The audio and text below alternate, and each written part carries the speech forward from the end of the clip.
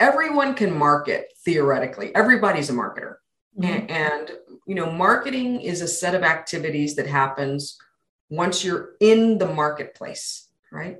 But you would never go to, a gigantic market and not do any thinking before you get there about what kind of people are going to be at that market. What are they actually shopping for? Where should I put my stall in the market? Should I be close to the entrance? Should I be back towards the food? You do these things and people forget that all of that needs to go into your overall marketing strategy.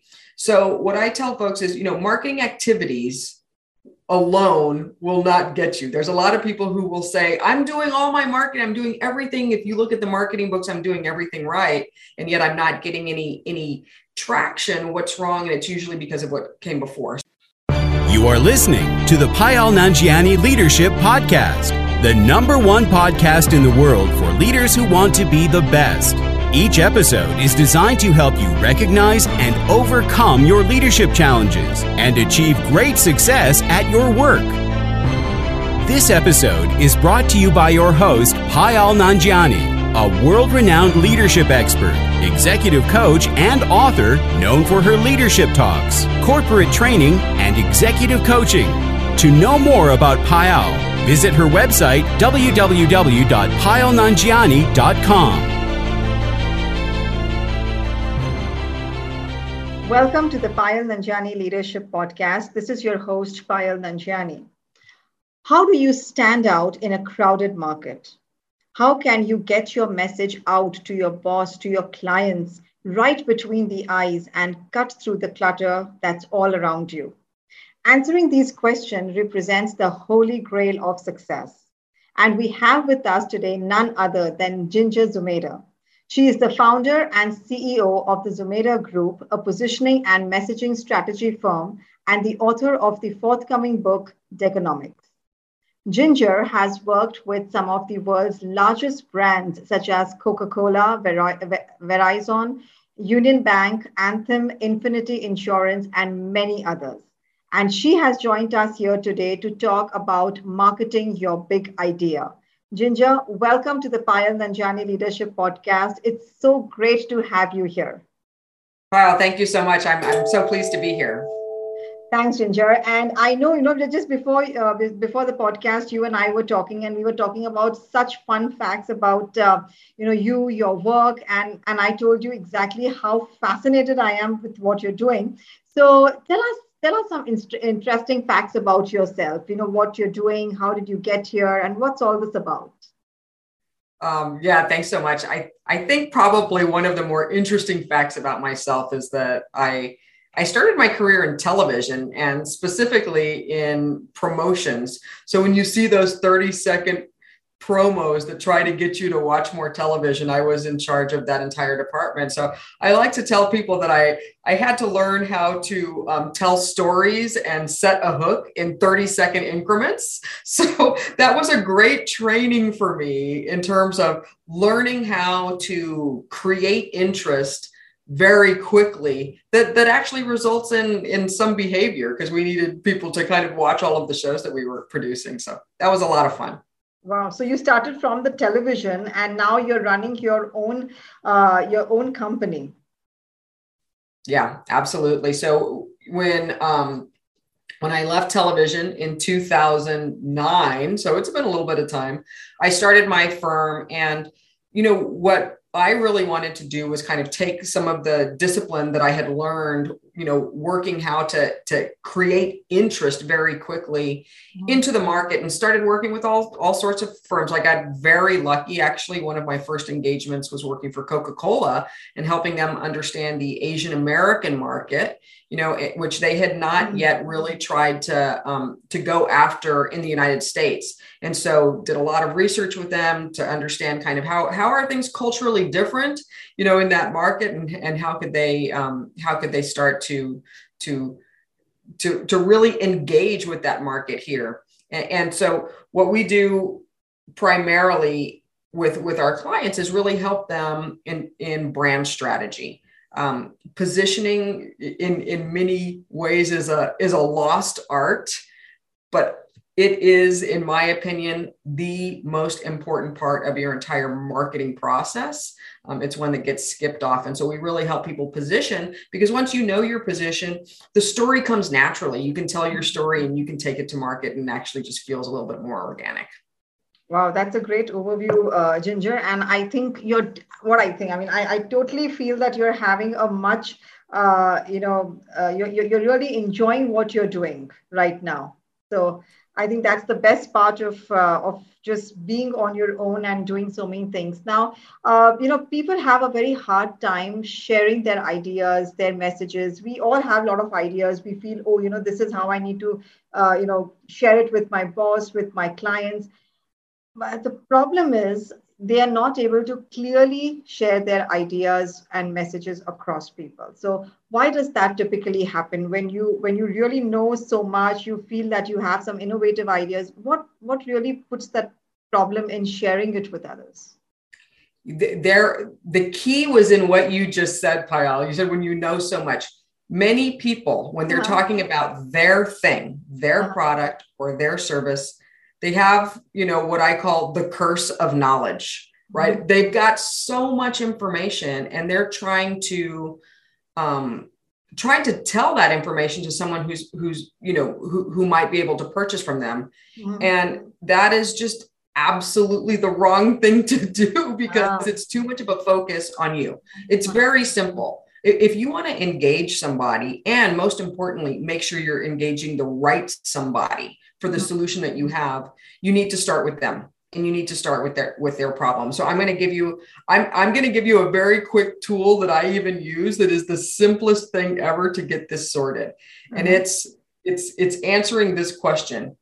I work with fill in the blank who struggle with fill in the blank, right? So when you're out talking, at a networking event, meeting somebody new, talking to a new potential prospect, and they say, well, what do you do? What we very often try to do is we give them a title in an industry, and we expect them to kind of understand that. And the reality is they don't care. That's not what they're trying to figure out. They're trying to figure out, do you have a solution to a problem I have? So the best thing that you can possibly do is say, well, I work with these people who struggle with this problem. And then they're going to raise their hand and kind of self-select if they have that problem. It's a much easier way to get into a conversation. After that, if they're the right person, they're very likely to ask, how do you do it? What's your process? And now you're in a conversation. But when you say, I could, when I worked at NBC, for example, I would say, I'm the vice president of advertising and promotion. That means absolutely nothing. We say things to try to make ourselves look impressive. And in the middle of that, things get lost, because that's not what people are actually shopping for. And I think, like you just said, we get so much into the telling phase that, okay, let me just let them know what I am all about. Let me just tell them what I do. So I think that's where you're coming to, is that we put a lot of focus on ourselves rather than the other person around. Absolutely. That's 100% of it. When I work when people, you should be able to describe to your third grader what you do. Right. And so I always tell people, I work with mostly service-based businesses, who are trying to answer the question, why my business and why should you care? And then people will naturally kind of get into that and understand, oh, okay, so you do X, Y, and Z, and you can go from there. So it's very important. If your listeners take anything away from this conversation, it's just figure out that one sentence, and you'll be miles ahead of most of the people out there. Yeah, and I think that sentence that you said, the fill in the blanks, can be used anywhere, right? You can even use it with your boss. You can use it with your clients, because we have ideas, and as leaders, you want to share it with your boss, and then you get into that telling phase rather than really sitting in solitude and thinking, okay, I'm working on this project and we are struggling with this. And I think that's an idea you can even convey with your bosses. 100%. Wow. That's great. So what steps other than this, like you said, one is sit here and think of this and fill in the blanks. What other steps can people take to improvise the way they share their ideas and messages so that it really has the correct impact? Absolutely. So I'm going to give you the three steps that we tell everybody and that we work with folks who are trying to figure this out. And I want to say something before I even get there is that, there's everyone can market theoretically. Everybody's a marketer.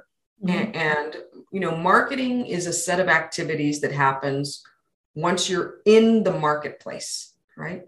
But you would never go to, a gigantic market mm-hmm.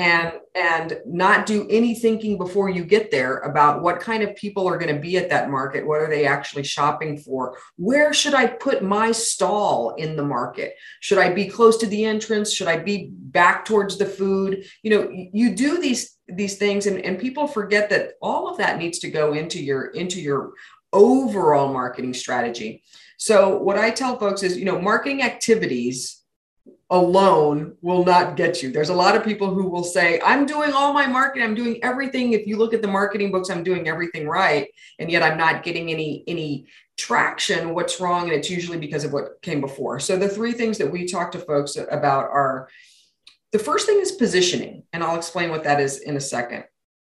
The second thing is, this is a fancy word, but it's like, what are you going to say? It's messaging architecture. What's the highest level thing that you're going to say? And then what are at least three supports that you can have to support the big message? And then finally, it's interpreting that into storytelling. It's so you can have conversation about your thing. So going back to positioning is understanding where you will get the most benefit in the marketplace, which means you have to actually study the marketplace. You need to look at what are all the alternatives to the thing that I have to solve a problem, because many folks are very myopic. They're like, I've got this thing that solves this problem. I don't understand why I'm not getting a lot of business. And it's because, there's a lot of alternatives to what you do as well, including doing nothing. So you really have to study that and understand what is I don't even call it the competitive landscape. What does the alternative landscape look like? Where is there a hole in that landscape, right? Where are the unmet needs in that landscape? And you may need to adjust your offering slightly to fill a hole that actually is not being met. I mean, that's what marketing really is. Marketing is meeting the market and what the market is asking for. And to understand that, you need to kind of study the market. And that's the process of positioning.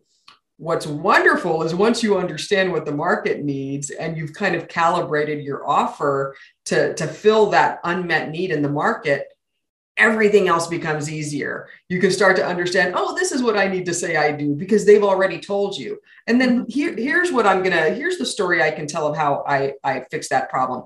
And then you can start all of your marketing activities and it'll go a lot smoother. But until you figure that out, kind of where do you really belong in the market? Because if somebody's doing your thing better than you don't have a way of actually differentiating yourself, and you're going to commoditize your offer. So that stuff is really important before you actually can. And the market is so crowded, Ginger. People are like really battling for everybody's attention. So nobody knows who is authentic, who is doing what. And like you said, one of them is positioning. What are the other two? I'm really excited to hear that. So after positioning, you want to get into your messaging architecture, right? Messaging architecture is a fancy word for this. You've got a brand promise. I'm going to help you stand out in the market, right? Mm-hmm. And then once you make your brand promise, you have to have at least three supports, very strong supports that over and over again are going to help you put teeth behind your brand promise. And there's three ingredients of the type of supports that you need. And this goes all the way back to Aristotle, actually. Okay. You need rational reasons, right? Rational reasons. And so for us, we'd say, we're actually going to help you look at your entire marketplace, look at the competitive set, identify where the hole is, and then kind of fix things so you can meet that hole. So there's the rational reasons that you have to meet. You also need to make sure that you're supporting the emotional reasons, right? you've done a lot of work to get to the point where you can bring this to offer. What we need to do is make sure that all of that work doesn't go to waste and that you're packaging it in the right way so that people can understand that it's for them and that it's going to do them good. So you need those emotional reasons or those value reasons. And the last thing that you need is you need credibility and authority reasons. What most people are out shopping for is like, who can I believe? True. Who can I believe? People are really shopping for belief. And so not putting that in there, it's like, well, we've worked with these people, or we helped this person, or we did these kind of things, or these are the people that use us. Those create belief. When you've got those three together, you've got a really potent cocktail for persuasion. The challenge is most folks just want to give all the rational reasons to work with them, and they leave people feeling empty, and they just don't excite people. People have to have, I was studying, I did a class on the neuroscience of business at Wharton. And here's one thing: people have to have an emotional response in order to make a decision. If you don't give them a reason to a lot, like that, that's really that I see a lot of businesses, a lot of people missing that main element of emotions. Absolutely. They still aren't there. Yeah. We've been trained we're in a data driven world, et cetera. And so people sometimes confuse themselves and think like, I just need to give all of this data and all of these reasons. And it's not, we're humans. We are simple humans. We have to be human in order to persuade people. And those emotions are a big part of it. Okay. So I think when it comes to the emotions part of it, like you said, we are data driven. Like you said, we are extremely data driven. And you're working with brands like, Coca Cola and Union Bank and Infinity Insurance and many others. In those cases, where do you feel the companies are falling short when they are on their marketing ideas? Is it the emotional side of it, or is it the rational side of it? Where are they falling short? I think where they're falling short, it's not easy, right? I've worked with some massive healthcare companies. We were actually consulting a healthcare company recently. And what happens is the bigger you get, right? In some ways, the more watered down, you can't be confrontational. You can't throw rocks at the competition. You need to be careful with your brand. Mm-hmm. But what that does is it starts to kind of move you to the middle, and you're not differentiated anymore. And so you do have to be courageous. You've got to take some chances. But more importantly, you need to work to find the story only you can tell. Because the challenge we have right now with everything in the digital age is everyone is using this term of best practices, which I love and hate at the same time, to give them an excuse for copying their competition, mm-hmm. right? And so, what you've got to do is you've got to make sure you're uncopyable. You need to find out what are the things only I can say about my brand, so that your competition can't actually say, oh, I'm just going to do that. And so that's the problem, is there's just a lot of copycat marketing out, and it makes it very, very hard to kind of stand out from the rest. Okay. And like you said, people are just blindly copying and taking what's in the market.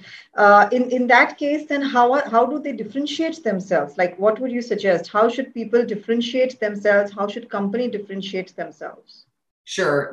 You've got to do some deep inquiry into who your current clients are, what the marketplace is, and then what you can do uniquely. So let me kind of explain that.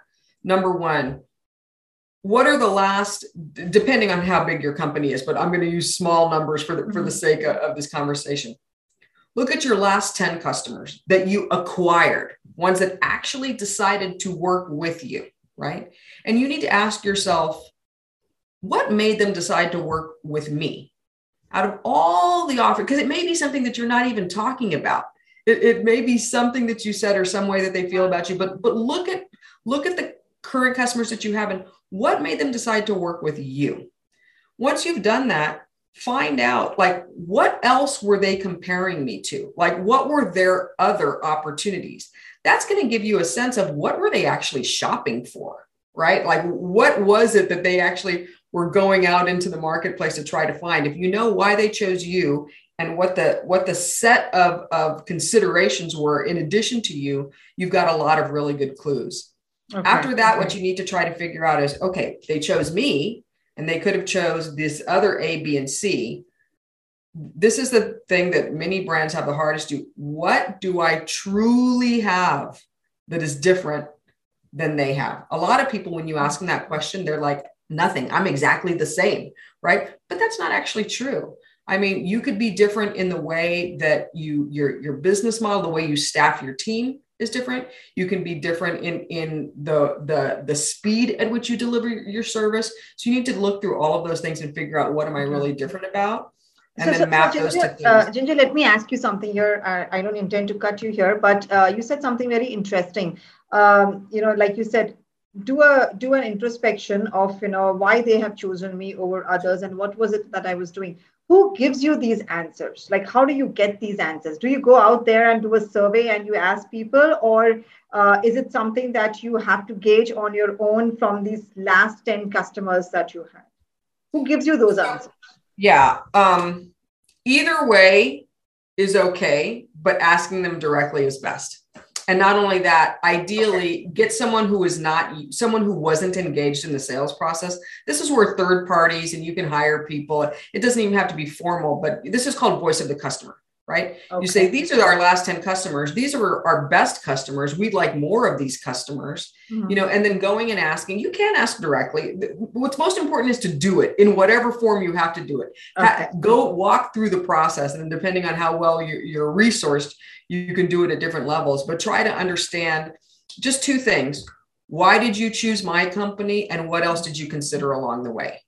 Okay. Finding out those things is going to give you a lot of insights, and that may point you in a slightly different direction about the story that you need to tell about your company. Oh, that's wonderful. That's a wonderful advice.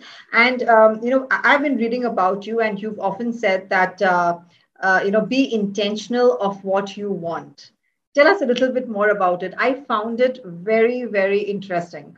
Be intentional of what you want. How does that connect with our, how do you market your message? Yeah, I think, being intentional is really about reflecting, in terms of the outcome that you're trying to get, right? I mean, you really have to be able to kind of look at, like, what am I trying to accomplish? Who am I trying to be in the world? What story am I in the world? What story am I telling myself, and what story am I telling others?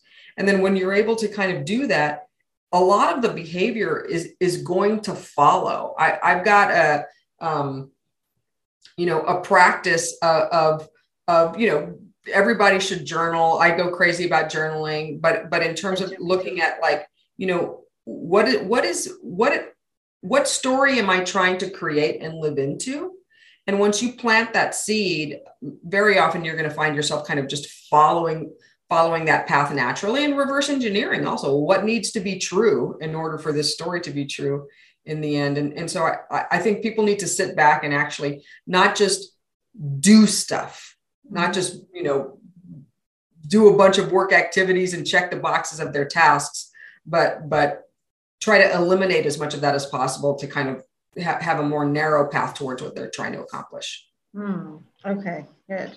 So, this conversation is such, Ginger, that I would have more and more questions based on what you're saying. But, with time being limit on the, for you also, to wrap this up, I would say, what 3 things would you advise people to do so that they can market their big ideas, they can share it with confidence, whether it's with their boss or whether it's with their clients?